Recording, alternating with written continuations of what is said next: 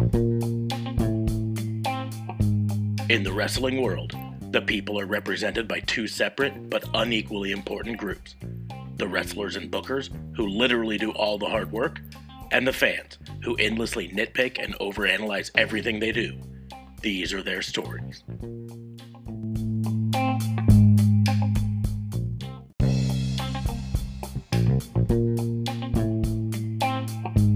Welcome to Raw and Order, the wrestling booking unit, the only wrestling podcast on the planet that's actually excited there wasn't a major pay-per-view this week. Yeah, it's pretty stoked. Outstanding. I am your host, Detective Marcus Marks, and I am joined this week not by Vincent K. Fabe. Nope. I don't know where the fuck he's at. But we do have JLB with us. So JLB, you are my partner in crime fighting this week. Yay! Let's do it. Let's fight some crime and take down some bad guys. Because we got crimes to charge, and I'm up for it, bud. I'd like to remind everyone that Raw and Order WBU is part of the Tatnisco Podcast Network, so once you're done listening to this, and of course liking, sharing, and subscribing, head on over to tatnisco.com. Check out the other shows on the network there. Do it. So I'm just going to start with crime number one, because I'm sure it's something we'll want to talk about one way or another. But my crime is on AEW for pulling off the heist of the century by keeping the MJF stable storyline as a surprise. I don't know anyone who saw that particular ending coming. We knew that the storyline eventually was MJF was going to turn on Chris Jericho. That's the storyline. But everyone that I know thought the plan was going to be MJF kicks Chris Jericho out of the Inner Circle and tries to take over the Inner Circle. Right. Nobody saw. No, he actually is starting the Four Horsemen, or whatever they end up calling them. The Pinnacle. Yeah, so I definitely didn't see it coming. I thought they did too much, though. First and foremost, having the actual footage being shown and MJF talking to the guys, and then Jericho's there like, oh my god, what's gonna happen? Sammy comes out, and then boom, and then I like the fact that then the guys are like, no, we're on Jericho's side, and then boom, and then MJF gets kicked, but then MJF had this plan all along where he had already backup. But I'm sorry, MJF. What if the guys didn't turn on you? Would you have still had that plan? It just seemed it was a bit too much for me. I'm gonna side with the MJF plan for this. Because last week when they announced the War Council was gonna happen, it was announced and MJF said, yeah, changes are gonna have to happen. So he had it planned for the new group, the Pinnacle, which we now know is going to be called the Pinnacle. He had it planned for them to come in the whole time. What I think his original plan was for the rest of the Inner Circle to turn on Jericho and beat down Jericho and Sammy Guevara, and then he was going to turn on the rest of them too. Which then would lead to not only would the Inner Circle be broken up, but his team is now victorious, right? That's at least the plan in my head, the way it would have worked out. But in the end, it was plans on plans on plans. This was all about, if they don't side with me, what do I do for the next plan? My biggest complaint with it, and it's a complaint I often have in wrestling, I don't know if I've talked about it on the show, but it bugs me. The complaint is this: when the lights go out for these surprise debuts, the people have to be fucking ready to run and show up, right? And so often, like the case of this one, the lights go out and then it's like 60 seconds of blackness while the people all get into position before the lights come back. And that just doesn't work for me, you know? It needs to be almost instantaneous. Lights go out, 10 seconds, lights come back up, everyone's there. Like they appeared out of nowhere. Right. Which is the way that they used to do it. But recently, for multiple reasons, and I'm sure a lot of them are crowd-based reasons, it's always been longer and longer and longer. Like Bray Wyatt, anytime the Fiend shows up, it's lights go out and then just it's dark for so long while he runs to the ring and gets in, and that just bugs me, and it needs to be, the people need to be hiding under the ring, and then lights go out and they jump up into the ring. You know what I mean? And maybe that could have had a part to play in it, where maybe it just took too long. But even how it was presented when the lights came back, I still was kind of like, and I don't know if it's generally just the people, like, oh, okay, it's Tully and Sean Spears and, everybody with them there. So basically, and I'm like, I instantly thought, oh, the Four Horsemen, but then there's too many people. Yeah, there's too many in the end to be the Four Horsemen, which that's another part of the swerve there. They had us thinking Four Horsemen, and that wasn't what their plans were. Their plans were the 6 Horsemen. I mean, hey, before, why can't there be? But in the end, well, I think the Bible would have something to say with that, but that's beside the point. But in the end, I guess the whole lights going out and them appearing in the ring might part of the problem be that their characters aren't based off of that. These are street brawler characters. These are wrestling characters, right? So instead of them showing up in darkness, this should have been them just jumping up from behind. You know what I mean? They could have done the whole thing without the lights going out. Yeah, they definitely could have. Because I'm sorry, it was kind of disappointing. When you take out the lights, I was expecting someone new. And I think that's perhaps a misconception that I do. Every time the lights go out, I'm thinking like of a big name or, because we're so used to, an Undertaker, lights go out, a Sting, lights go out sort of ordeal. And then not a faction, technically. And I don't know, maybe it's just the fact. I feel like the faction itself doesn't do well together. Like, I could see MJF leading a faction. I just can't see MJF leading a faction with Sean Spears, Tully, FTR, and that's it. I don't know. I just don't see it. Maybe that's also my issue. I did feel it was a bit rushed with everything, a little overlap on overlap on overlap. I liked it, but something was off for me. Maybe it was too much. It was a shock within a shock. Or maybe I'm just not a fan of him joining the Tully brand, if you will, and becoming the lead voice there. Like, I could see him be the leader, but I can't see him be the leader with that specific, if that makes any sense. Yeah, it's almost too many leaders in the group sort of thing. I get that. There were a few things. They telegraphed their punch by not having Wardlow out there with the rest of the Inner Circle for the meeting. And I think that's something they could have done. They could have had Wardlow out there, have it look like he's turned on MJF too, and then something, I don't know, maybe. But in the end, I think the biggest thing is just having it go dark, and that's something you use for supernatural character. It probably would have been, to do a bit of fantasy booking, I think this would have worked better. MJF is cowering in the corner. MJF is like, oh no, please don't kick me out. I always wanted to be part of the group. And then he goes, just not this group. And then you hear the FTR truck come driving in. And in the back of the truck is Wardlow and Sean Spears and Tully. And they get out and they come into the ring from the other side. See, that I might actually have kind of liked. I think maybe it was just the presentation of it all that messed me up, perhaps. Because in the end, ring going black almost always to me is supernatural based character, right?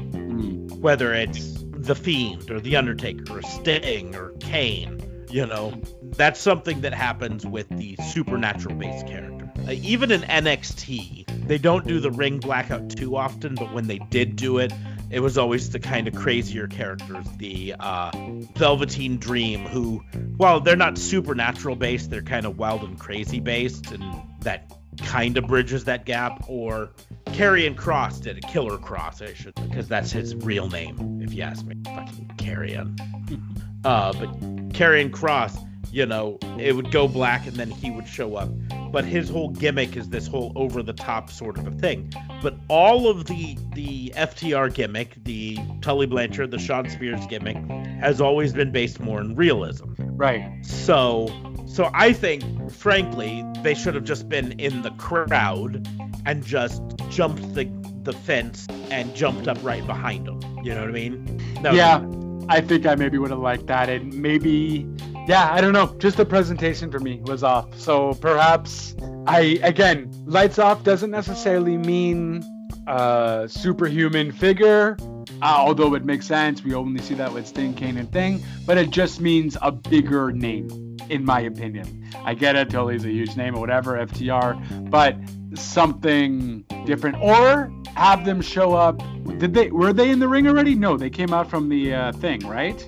I think they showed up right behind him in the ring, but like even that I feel was a bit off. I'll have to maybe look at that again. But I don't know. I was just kind of like, I think it maybe was just a presentation for me. Like, and just, I don't know. We'll see how they work together, I guess. But who leads that group? Tully is kind of a leader. FTR doesn't take no crap. MJ, it's basically the same thing where Jericho has a hold of his people and then MJF is with Wardlow. It's exactly the same thing. So probably the biggest question mark we have out of this, though, it's not necessarily who leads MJF's new group. I think it's going to be established MJF is the leader. Tully is the architect, the brains, and so on and so forth. But the biggest question is, does this make Inner Circle faces now? Oh, yeah, for sure. Because they're obviously the faces of this feud, right? But they've done nothing in their time in AEW to justify them being faces, right? Sammy Guevara obviously looked like he was doing a face turn when he left the Inner Circle because they were heel groups. So now suddenly are we supposed to start rooting for Jericho and the Inner Circle like their faces? That's a little nebulous because they haven't earned their face status. You know what I mean? But I still kind of got it though. Like I got it when Sammy came out, and how Jericho has been acting in the past few weeks too is a little less of an arrogant prick.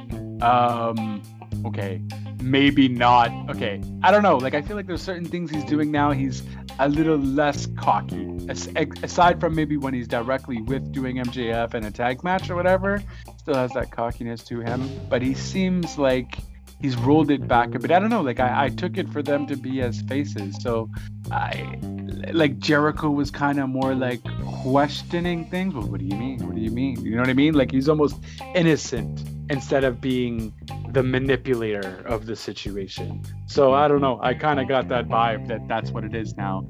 Inner Circle is face and the Pinnacles are heels. But in the end, again, my point is just from a character standpoint. It was just a few weeks ago the Santana and Ortiz were jumping people backstage, right? Right. They've done nothing as a whole to justify their face status.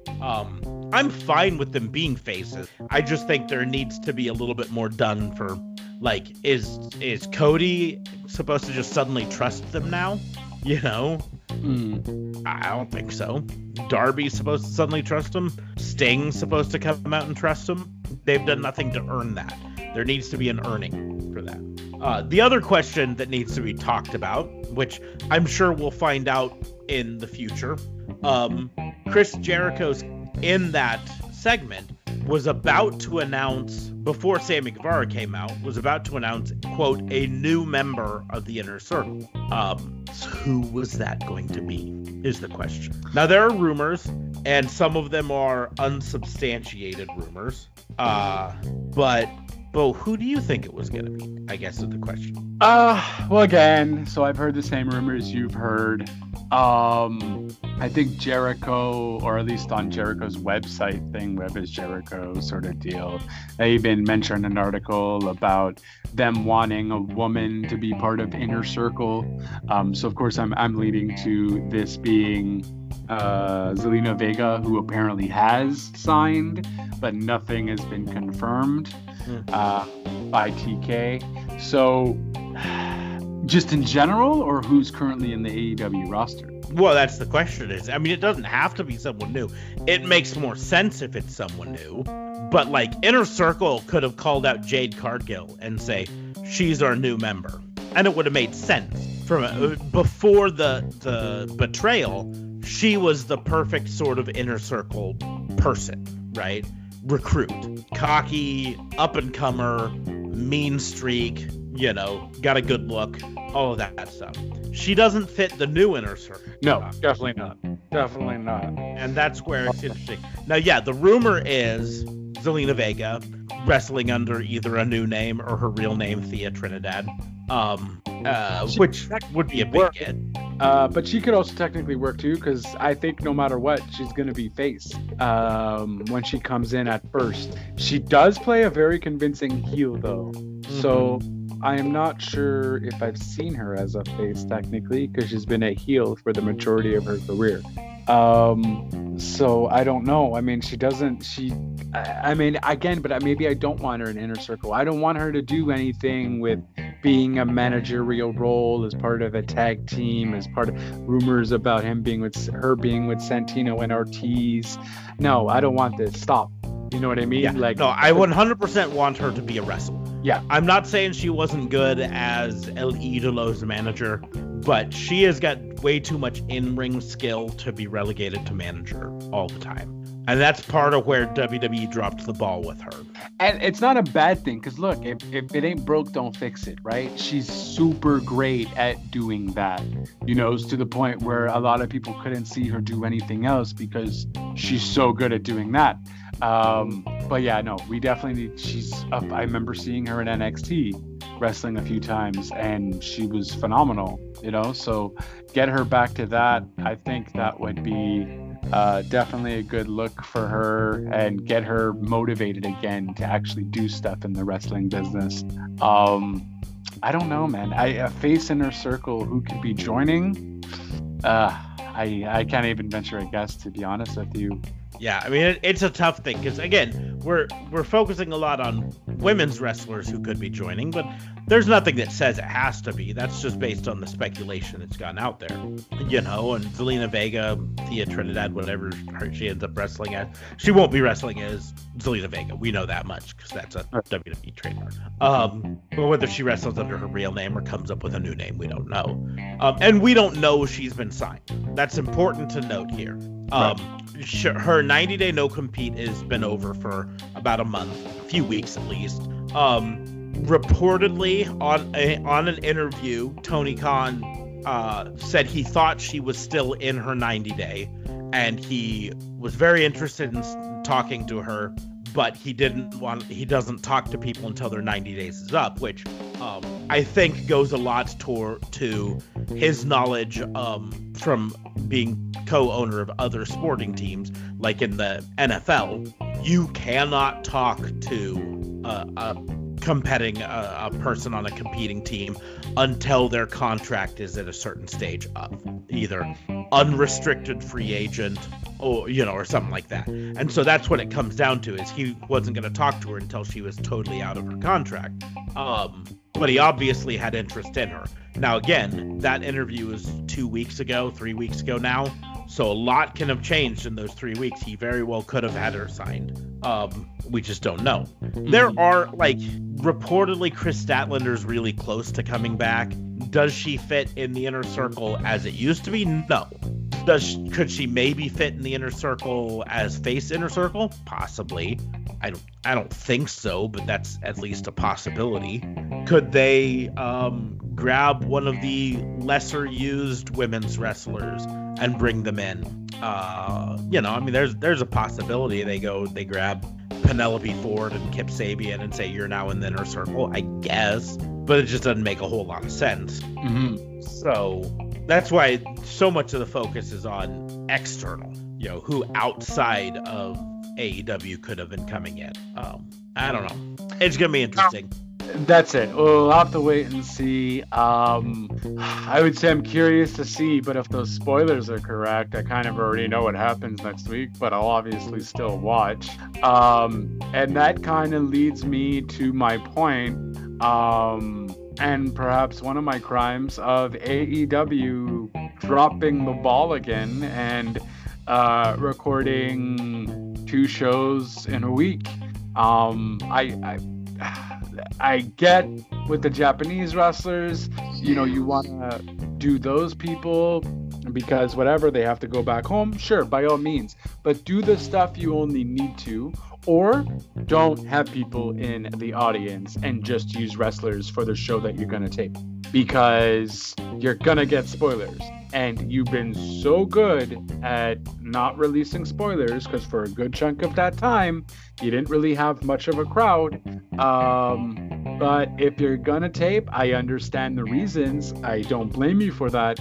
But you're gonna get a bunch of, what's the word I'm looking for? Not Debbie Downers, but you're gonna get a bunch of, just sour rabbits. Totally not a saying, but just popped in my head, so I'm gonna use it. You're gonna get some lame-o potatoes. Some lame-o potatoes, certainly. Gonna ruin it for AEW, and that's gonna, make AEW not want to open up to the fans again. Apparently, they're really serious about trying to find the person who did that, but that in itself is very difficult. I don't know how many fans they had at the show, but it's still going to be, no one's going to openly admit to it. And kind of ruin, I try not to read the results, but then you have a site go here, a site go there, a site tell you this. Oh no, MJF's thing is called the Pinnacle. I'm sorry, people who listen, now you know the team is called Pinnacle, but if I can't be surprised anymore, neither can you. That's right. I am like MJF. I've done a heel turn, or I guess I don't know, whoever turned heel recently. So that's my charge. AEW for not doing their due diligence and perhaps not having fans for their future recordings. I thought you were supposed to be live too, so kind of suspending my belief that what's going on is live and not, or at least majority live and not some of it taped, So not a fan of AEW for that, and I guess that's one of my charges, because I have a few others, but decided to stick with that one for now. Yeah, I mean, it sucks. I'm literally looking at the spoilers for this week's episode right now because I'm a sucker and can't not. But it's one of those things. Yeah, it kind of sucks that they're doing. I get a lot of the reasons behind it with the wrestlers' travel schedule and with COVID and everything. It can be hard to arrange for a full suite of wrestlers there on one night every week to record, especially with technically 3 shows right now, 2 AEW Dark shows and a Dynamite. I mean, they must be recording 2 nights out of the week. One of them they do Dynamite and one of the Darks. The next one they do the next week's Dynamite and another Dark, I guess. But can't you, especially for the wrestlers who are in the States, why can't you then do some and then tape some? So tape the stuff for the wrestlers who don't live nearby, or the stuff at Dark and whatever. Sure, you can do that in one day. No one's gonna really spoil and even if they do, whatever, it's just matches. Big whoop, But have your promos and your monologues live. This can be done, I'm sure, no problem. All right, guys, the tape's gonna end here. Go on now. You know what I mean?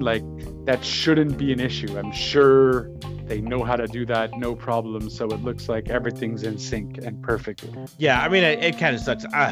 I think it's a temporary thing. I think some of it comes down to all of the companies, WWE, AEW, Impact, Ring of Honor, NWA, where they're all at that point where they're just counting down the days till they can have full crowds again.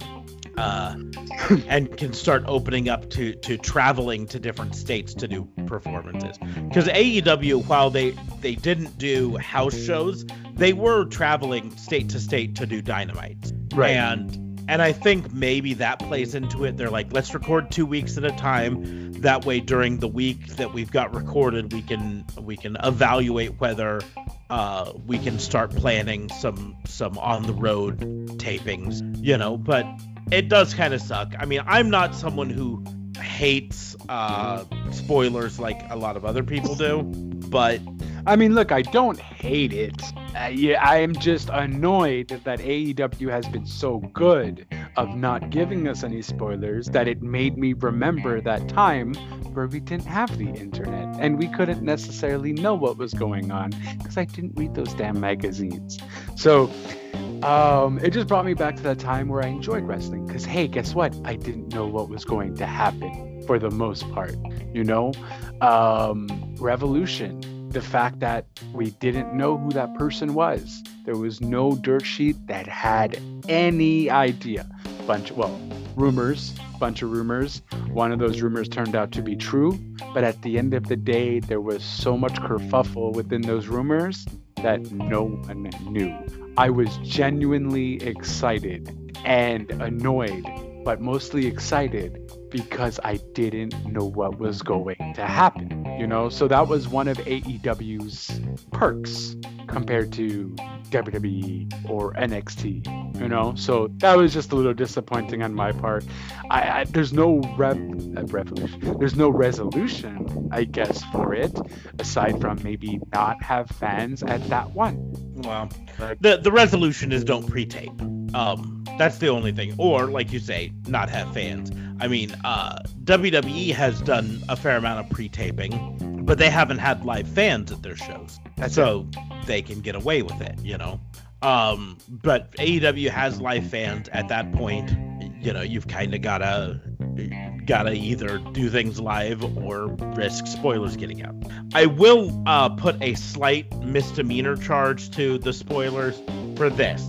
If you're going to be a spoiler, you can't try to play the nice guy card. The person who posted the spoilers for this coming week's Dynamite, he posted spoilers for every match, right? Mm-hmm. Every single match. They hinted on last week's Dynamite that Penta El Zero Miedo and Cody are going to have a match. Guess what? They have a match, right? He posted breakdown of that exact match. He programmed the breakdown of the next match, breakdown of the MJF faction promo, breakdown of the next match, all the way through, breaking down every single match. But it gets to the final match of the night, the main event match, right? Which I believe was already announced. It was announced on Dynamite. So it's not a spoiler to say that it's going to be Britt Baker versus Thunder Rosa in an unsanctioned lights out match, right? Right. That's not a spoiler. But here's where he tries to play good guy. After spoiling the entire show, he says, I'm not spoiling this match. You have to watch it. You can't suddenly play the good guy card, right? If you're going to have this whole thing of, I'm not going to spoil this because it's important for you to watch it, then don't fucking spoil anything. That's right? It. Don't spoil MJF's crew name because people were literally going to watch for that, Don't spoil title matches, Like, come on. Like, if you're going to try to play this moral guy who's like, oh, this match is so good or so important, I'm not going to spoil it, then you can't spoil any of the matches. This is all or nothing territory. Either spoil it or don't, but you don't get points for suddenly having morals for one of the matches. Exactly. Yeah. And obviously AEW is still going to be pissed at you anyways. Like, Come on. Now, don't get me wrong. I'm excited for the Thunder Rosa versus Britt Baker match. I'm excited to see what happens there. I'm excited. Even though we know the name of the group now, MJF is still one of the better promos in the game. Oh, so, for sure. Still, I'm still gonna watch. It's not like, oh well, I know everything that's gonna happen. Screw it. And I guess the spoiler also let me believe into like, oh, is Selena gonna show up in this match? Is that what's gonna happen? Why doesn't he want to spoil it? Is it gonna be a big thing? Sure. And whatever. Cool story, bro. I probably could have came up with that anyways. If that was going to happen, because guess what? It's an unsanctioned match. We had rumors that Zelina might be coming. Who knows what's gonna happen? Spoilers. A bunch of party poopers. Lame-o potatoes, I tell ya. Lame-o potatoes. I really have to work on that team. Yeah. But no, yeah, I get it. Like the spoilers just in general. I don't tend to hate them so much, but again, I just hate wishy-washiness. If you're gonna be a spoiler, fucking spoil it, right? Spoil it. I mean, like if you're gonna be that guy who says, want to hear the most annoying sound in the world, then you better fucking be the guy who makes the most annoying sound in the world, right? Nope. Gonna stay silent and wait till you just get so ticked off that you storm out of the room. But because the most annoying sound in the world is no sound at all. Nope. By definition, that is not the most annoying sound in the world. We will move on to misdemeanors. Normally we'd have a third crime here, but someone decided to stand us up tonight. I mean, I'll do another crime if anything, and it goes out to Randy Orton. For more black goo? More black. It goes out to Raw, actually. You know what? No, I'm not singling out Randy Orton. It goes out to Raw for being for being the same exact show as last. You had. I gotta be honest, I'm debating on stopping watching Raw. I love wrestling. I love watching wrestling, but right now, between AEW Dark Elevation, AEW Dark, Impact Wrestling, AEW Dynamite, NXT, there's a whole lot of wrestling going on that is not named WWE Raw or WWE SmackDown. Yep. I might live a happier life that way.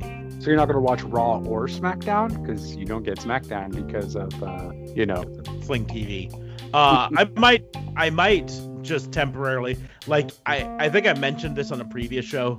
I might let you guys become the WWE main roster reviewers, and me just focus on the little guys.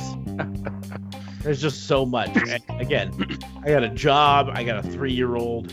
I literally cannot watch all the wrestling all the time. No, for sure. It's a lot. And honestly, I watch Raw, I watch SmackDown, I watched NXT because now my Wednesdays are filled with stuff. Not only do I have Big Brother, I got freaking Dynamite, then I got NXT. I literally watch Big Brother because it's at 7. I watch Dynamite because it starts at 8. So 8 to 10, I watch that. I PVR NXT. NXT, I'm watching from 10 to 12. Thank God I have no life, because if I had a kid, if I had a job I had to go to commute to, forget about it. Forget about it. Yeah, having a 3-year-old is all sorts of fun when daylight savings time comes around. I'll tell you what. I don't get that. It pushed an hour pushed forward. Yes. When she earlier? No, because in her mind, it's an hour earlier, right? So 2 o'clock became 3 o'clock. So at what was 10 o'clock our time, she's like, it's still 9 o'clock. I'm still awake. Because in her mind, it's an hour earlier. And you can't explain that to a 3-year-old because they just don't understand. So now I'm putting her to bed an hour early in her mind. She's like, no, I don't want to go to sleep. It's an hour early. But if you have routinely put her into bed the same time every day, her body clock would have been like ready to sleep, no? No, because her body clock said it's only 8 o'clock. It's only 9 o'clock. She normally goes to bed right around 9, right? So 9 o'clock comes and she's like, no, in her body clock, it's only 8 o'clock. Her internal clock is still saying it's an hour earlier because of daylight savings time. So then I had to run her around until 10 o'clock just to get her tired enough to go to bed, because 10 o'clock was finally 9 o'clock when she normally goes to bed. And yes, I'm a horrible parent. I keep my kid up till 9 o'clock on the regular basis. Don't fucking at me. And you can certainly add him at Raw in order. I normally work till 7. I kind of want to actually enjoy some of my time with my kids, so she stays up till 9. You can also add him at Raw in Order WBU and do the hashtag. Yeah, go ahead. Bring it. Don't sing it. Bring it. Yeah.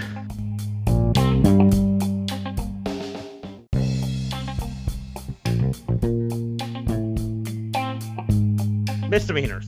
I'm tired.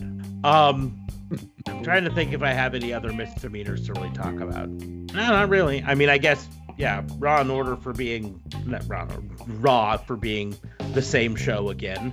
Except, we had an absolute phenomenal women's tag match featuring Lana and Naomi.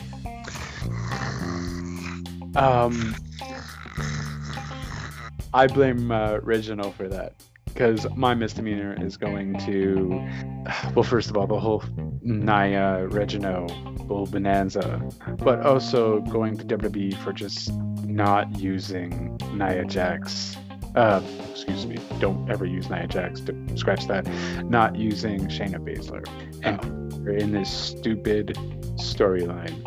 I hope Shayna Baszler should be in a single storyline where she's just fucking destroying everybody.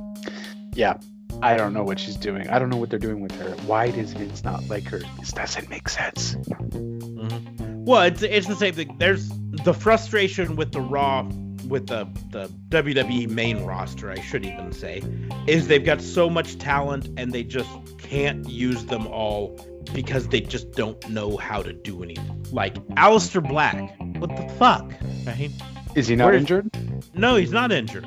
They reportedly just don't have anything for him, so he's just standing around backstage doing nothing. Buddy Murphy, what the fuck? Well, I think he's with Seth now. You don't watch SmackDown. I think he's with Seth again. No?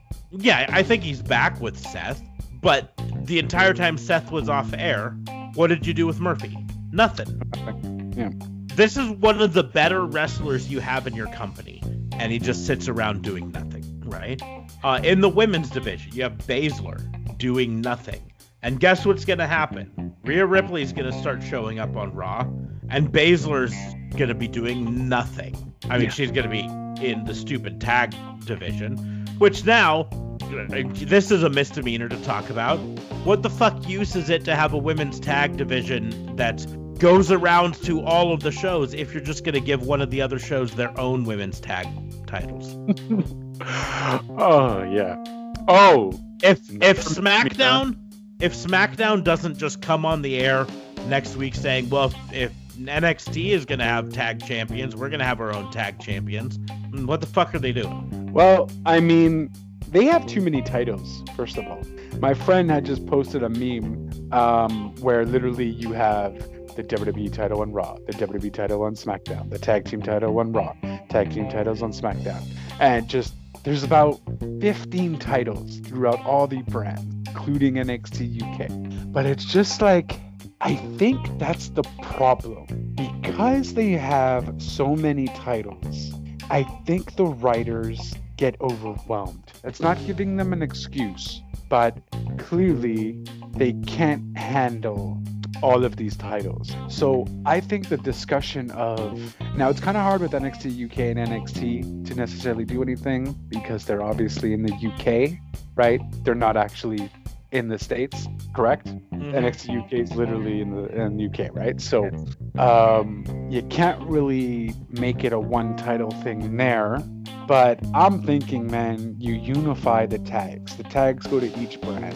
The women's title goes to each brand. And it's just because with all of these titles, one, they're not showcasing all of their titles, which, because it's too many, you're going to literally have a title match on every section of the card. But also, it leads you not to build up decent storylines for anybody because you have too many titles, too many wrestlers, and you're technically still using the same ones over and over because I feel like they just get overwhelmed with knowing what to do next. I don't know. I don't think it's necessarily a too many titles situation. It's a too much overlap situation, right? You can have all these titles as long as there's no overlap between your shows. But as soon as you have them in a shared universe situation, that's when you have problem, right? Because that's when suddenly it's like, you know, how do I word this? If SmackDown was its own entire separate universe, then having a SmackDown title holder would make sense, right?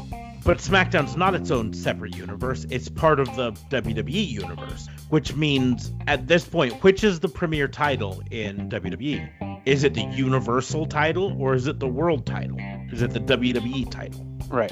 Which is the premier one? That's where the problem comes. And because they don't run their shows as separate universes entirely, right? To use a other sport reference, right? Because they don't have SmackDown as the Canadian Football League and Raw as the NFL, there's confusion over which title is important, right? I mean, this is roughly like having the Patriots be the AFL champion and the Cowboys be the NFC champion, the AFC and NFC champion, who's the bigger champion. Right. So you have to build separation between the two ones for it to make any sense, and they just don't have that separation. That's where the problem.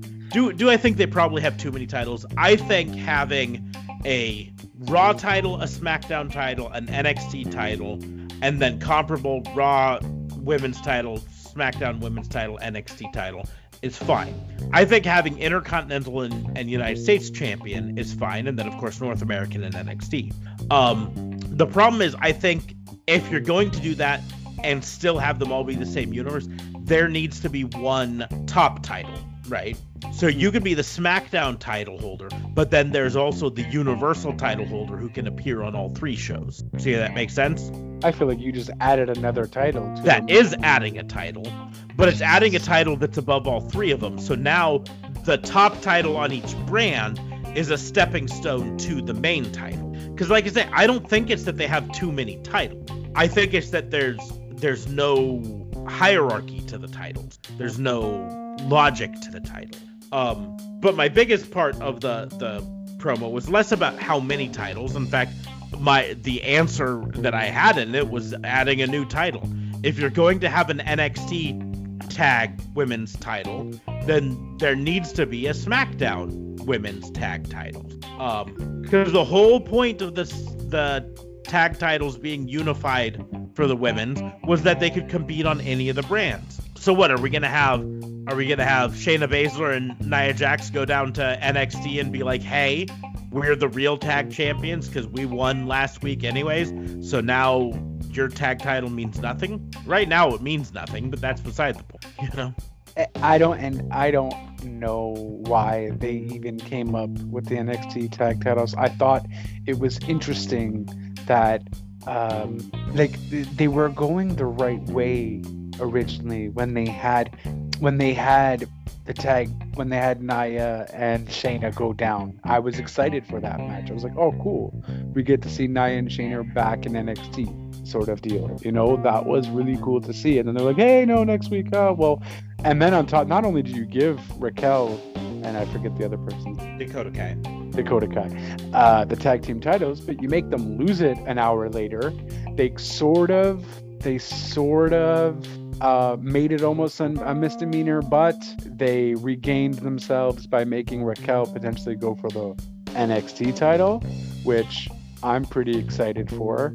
But honestly, they made this whole presentation and you say, oh, you guys won the tournament, well, here you're awarded with the tag team titles, and then an hour later you lose it. So the backstage information that I'd heard was the original plan was for the tag titles to go to the winner of the Women's Dusty Cup, right? But that their original plan was for the Women's Dusty Cup to be later in the year. And then they got overruled and got told that the Women's Dusty Cup had to happen at the same time as the Men's Dusty Cup. So then they had to rush the women's tag title picture for that. But even then, they weren't able to have the titles ready in time for the winning match, so they couldn't debut them at that. But kind of to your misdemeanor, why give them to Dakota Kai and Raquel Gonzalez in the first place, right? If you didn't give it to them at winning the Dusty Cup, then what you should have done is said, hey, we're introducing our own tag titles. We're going to have a match tonight between the winners of the Dusty Road Tag Team Classic, Raquel Gonzalez and Dakota Kai, and Shotzi Blackheart and Ember Moon. And then you're not giving them the title just for them to lose it an hour later. You're giving them the opportunity to win it, and they lose it. Yes, exactly. That would have just made so much more sense, and you still could have done your Raquel thing, no problem, to go to the NXT title. I just don't see what their reasoning for that was. Because the tournament, you can't go to a chess tournament and say, oh, it's just a chess tournament for fun. I don't know why I chose chess, but just a chess tournament for fun. And then a week later, oh, by the way, you won the chess tournament. Here's $1,000 reward for winning the chess tournament. Oh, but I didn't know I was playing for $1,000. Oh, well, you know, it is what it is. Here, you won. Well, and then saying, oh, but by the way, you have another chess game later tonight, and whoever wins that actually gets the $1,000. You know, that $1,000 we just gave you, don't spend it until after this match later, because you might not have it afterwards. Yeah, that was such a, and I want to know who. I feel like that wasn't a Triple H decision. That sounded so stupid. I feel like it had to have been overruled by Vince or something. I don't know why, but it was just, it's ridiculous. It just didn't make any sense. NXT usually doesn't go that route of being that stupid and making your people look bad. So I don't know. That's definitely something I was very puzzled by that NXT did, and I was like, huh? Yeah. I also have a misdemeanor. I just thought of this. But my misdemeanor is at WWE in general, but kind of at wrestling in general, for making my week of WrestleMania that's already hellacious, even more hellacious. Yeah. There is literally going to be wrestling every night that week. Literally, and just counting WWE. Yeah. If we just count WWE, well, technically Tuesday is off, but we got Monday Night Raw.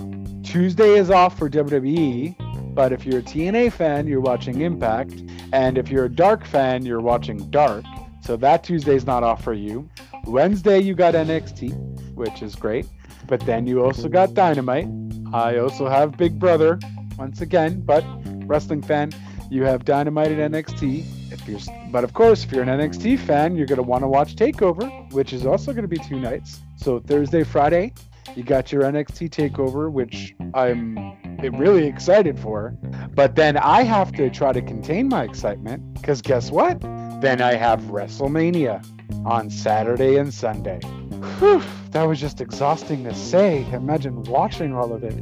I've got a wife that I've got to try to keep happy that week. Yeah, right? No, just start doing things for her now, bud. You're not going to keep her happy that way. I got to fucking clean the entire house a couple times over just to keep her. She like, you're watching wrestling again? I go, hey, remember I cleaned the house 2 weeks ago? Yeah, I don't think that's going to fly. No, it's not. Yeah, you're going to have to be doing... Can your PVR record 6 shows at a time? Since it's an online streaming PVR, it can record as many as I need to, so that's fine. It's just... You don't want spoilers. Or you do want spoilers, just make sure they spoil the whole thing. I mean, we already talk about how exhausting it is to keep up with wrestling right now. But add in 2 nights of TakeOver at the same week that you're already having 2 nights of WrestleMania. Yeah, I almost wish... And I don't know why NXT TakeOver needs 2 nights, though. Like, just make it 3 hours. Your show would usually be 2 hours. Just make it a 3-hour show. Are you honestly going to have 2 nights worth of stuff that you can be able to do? Do we know what's going to be happening so far? What the plans are for NXT TakeOver? I don't think even WWE knows what the plans are for NXT TakeOver right now. They're just like, oh, let's make 2 of them. Like WrestleMania, I get it, because this whole 6-hour, 7-hour bonanza is crazy. So I get it. Cool story, bro. You're dealing with Raw and SmackDown. You're going to put your best matches. Great. I get it. 2 nights. But TakeOver was perfect at 2 hours. You generally had a good chunk, or maybe it was 2 hours and a half sometimes, but you had enough material that made it enjoyable and the matches were good. I don't see why you need another night for TakeOver unless it's just going to be a bunch of filler matches. Tell you what, they better not put the Finn Balor versus Karrion Kross on night 2. Why? Just watch that one. Just give me what I want. That's... oh, wait, hold on. Tuesday they do have something. They have the Hall of Fame ceremony. That's right. That's what it was. I knew there was something on Tuesday. Oh, jeez. Which, by the way, Molly Holly, first inductee. Congratulations, finally. Jeez. Congrats, sir. In fact, to be perfectly honest, I don't normally watch the, Talking Smack? The Bump? Or the Bump, or whatever one it is. I can't remember. Was it? I thought it was Talking Smack. I thought it was the one after Smack. Well, I mean, if it's the Molly Holly thing, it's the Bump. Or it's the Bump. Anyway, I don't normally watch any of the WWE Talking Head shows. Oh, that's what it was. I'm getting it confused with the Peyton Royce thing. But I did watch the clip of them telling her that she was the first announced nominee not nominee, but person for the Hall of Fame this year, inductee for this year. And for a sport that so many things in it are fake, which, you know, is all of it, this was obvious one of those moments she did not know that's why she was on that show, to be announced as the first inductee. I thought you were going to go the other way there, because I was going to say she seemed genuinely shocked. Yes. And he was even crying. That's my point. She obviously did not know that's what was going to happen. And I thought that was awesome. They need more of that kind of stuff. Because, I mean, what is she going to say? No, I don't want it. Or, oh, I can't be there. That you have to just stay home. Stay home. Get the award. It's a great award. Who wouldn't, you know? I loved how they did that. It was so human of them to do.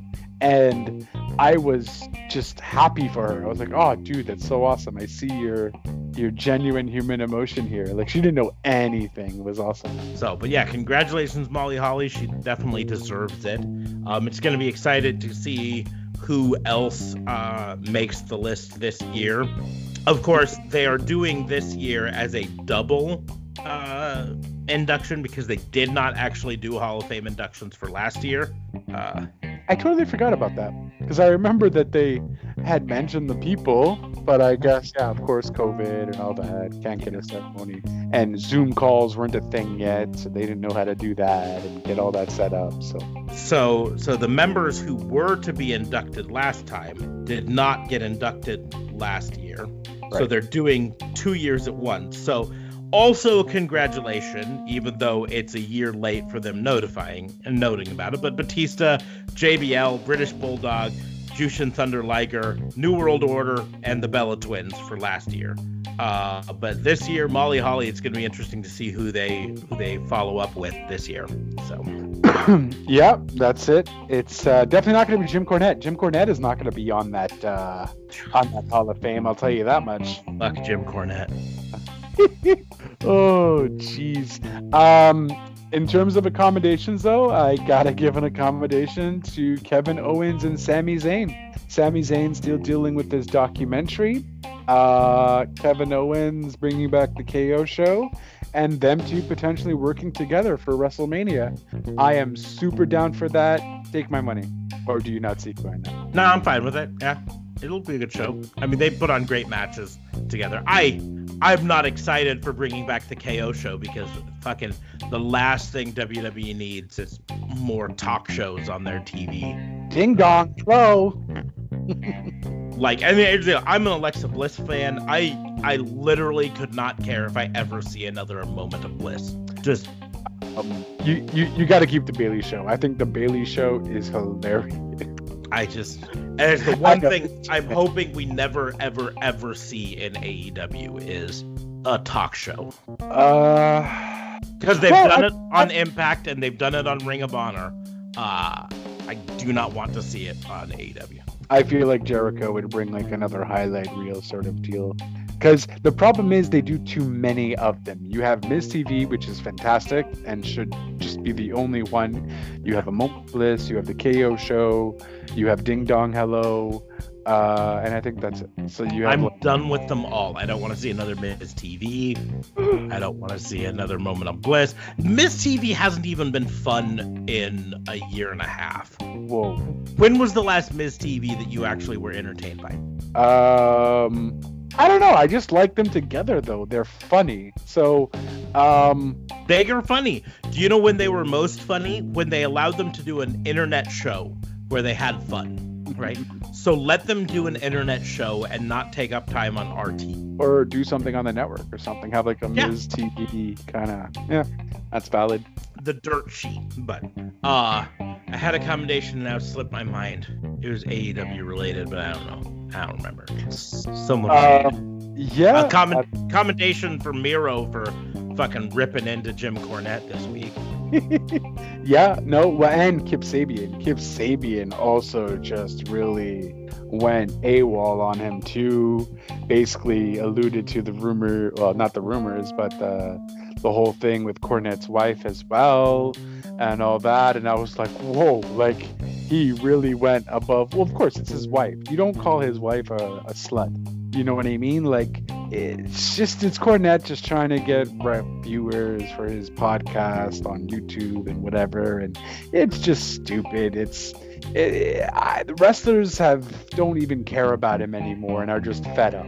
You know, this is not the worst thing he said, but it doesn't necessarily matter because him just talking about something he knows nothing about anymore because he's so in his times of 30 years ago that, you know, his opinion doesn't matter anymore. So in fact, that brings me to something to at least talk about as a misdemeanor that I skipped. Misdemeanor to YouTube for continuing to suggest Jim Cornette videos to me. How many fucking times do I have to tell you, YouTube, I don't want to see a Jim Cornette video. I don't give a fuck. Maybe it's because we talk about him on our podcast sometimes. I don't know, but like this week it was, what did Jim Cornette think of the fucking street fight match between Darby Allin and Sting and everything? I'm like, I don't care. What did watch this clip of what Jim Cornette had to say about the barbed wire match? I don't care. Are you not following Jim Cornette on YouTube or something? I am not following Jim Cornette on YouTube, but it's in my recommended list, and I'm like, nope, don't fucking care. Here's the deal: I already know he's gonna say that both of those were just a bunch of outlaw mud show bullshit. So, fuck. I'm an AEW fan. I don't give a fuck what Jim Cornette thinks. Yeah, no, absolutely. I don't know who does. I don't know why YouTube does.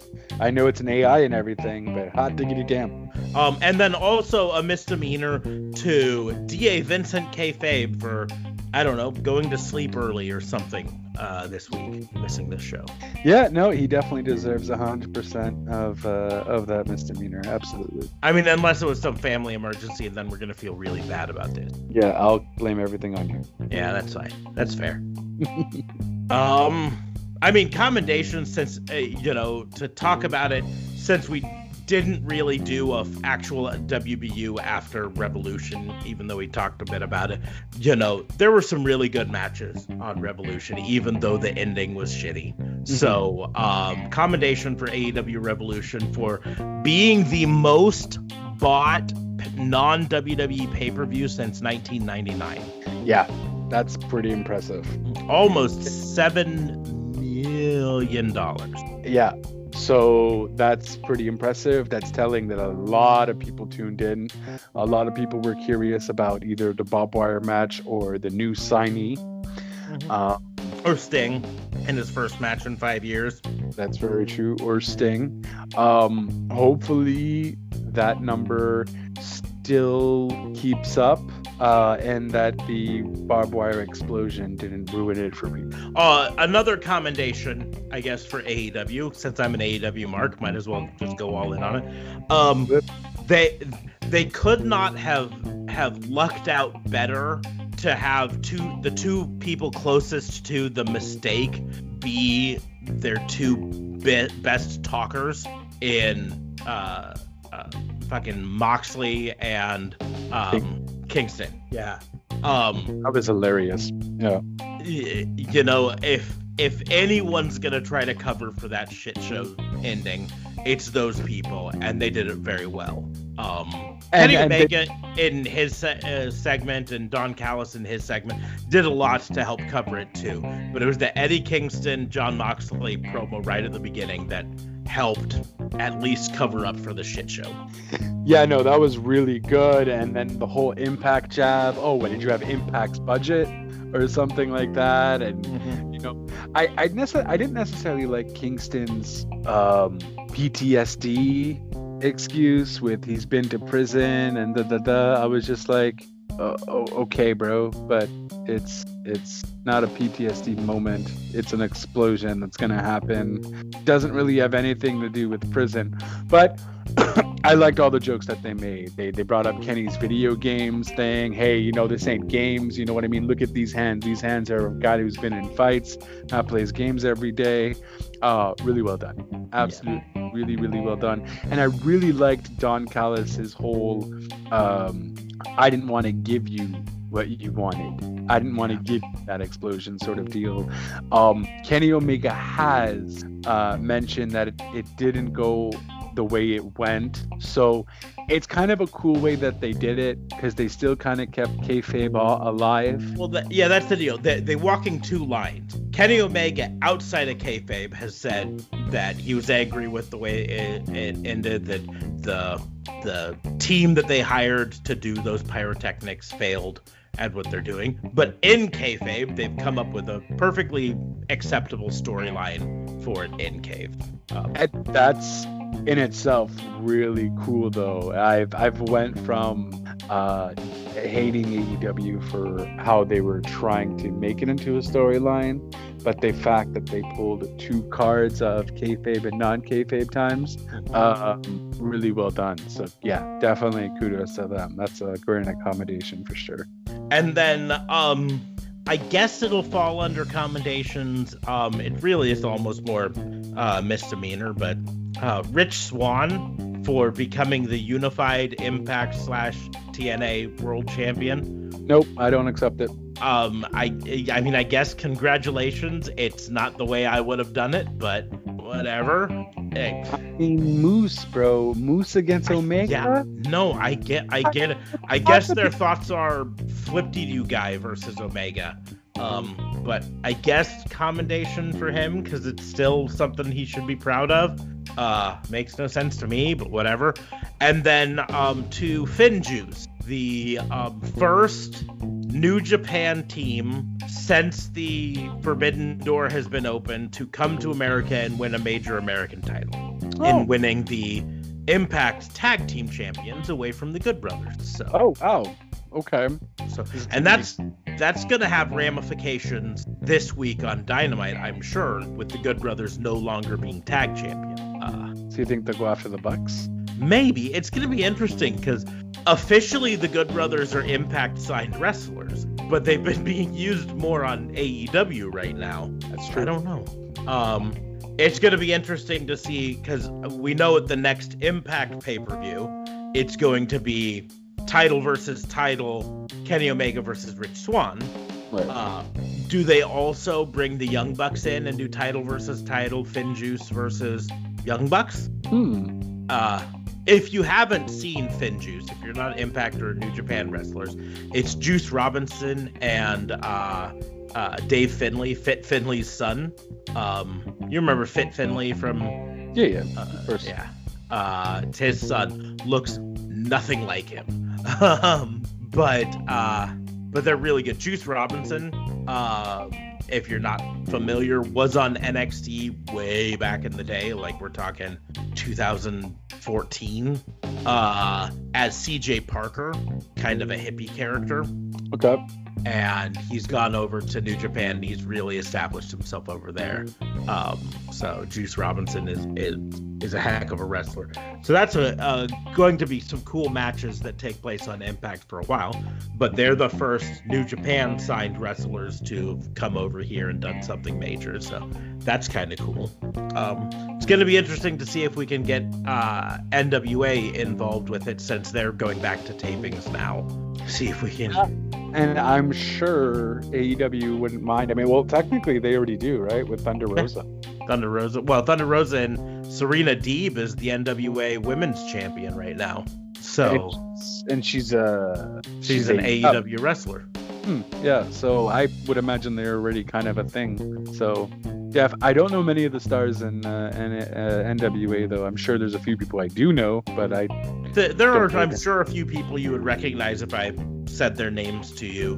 But the biggest one, Nick Aldis, was their world champion for a long time. I think he's still their world champion. But he had the match at the original All In against Cody Rhodes for the NWA World Title, and Cody won it and then lost it back to him at the next NWA pay-per-view. So it would be interesting for me if they wanted to do this, especially if they try to do the belt collector gimmick that they've been hinting at with Kenny Omega, have him win the Impact Championship, and then have him go after Nick Aldis for the NWA Championship.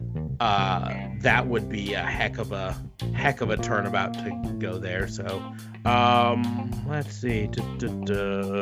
Yep, Nick Aldis is still their world champion. Tim Storm is the name. You know, Mike Bennett is technically a NWA signed wrestler. Matt Cross. If you don't know Matt Cross, he's one of the wrestlers on my list of I want them in AEW so bad. He wrestled in Lucha Underground as Son of Havoc. Oh, okay. And he was phenomenal. So I want to see him at some point, if at all possible. Elijah Burke is the world television champion currently on NWA. Chris Adonis is there, who's used to wrestle as Chris Masters. But there's a lot of good wrestlers on NWA that would be nice to see crossover a bit here and there. And obviously they've got some sort of good relationship to have Thunder Rosa and Serena Deeb right now. Well, as the champion itself, yeah. Mm-hmm. That's AEW's talent. So, yeah, I mean,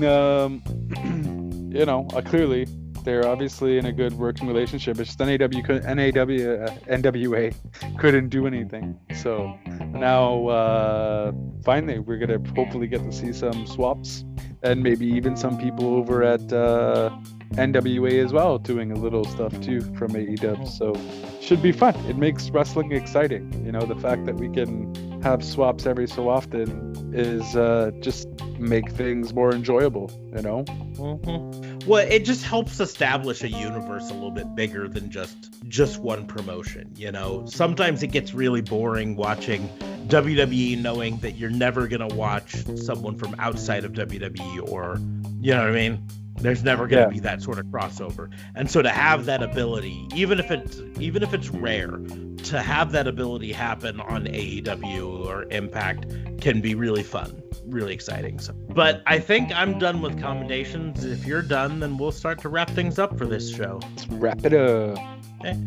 Make sure to like, share, and subscribe to this podcast on whatever platform you use. Click that little like button to make sure you get notified for each new episode. Click the share button to let other people know that you listen to this.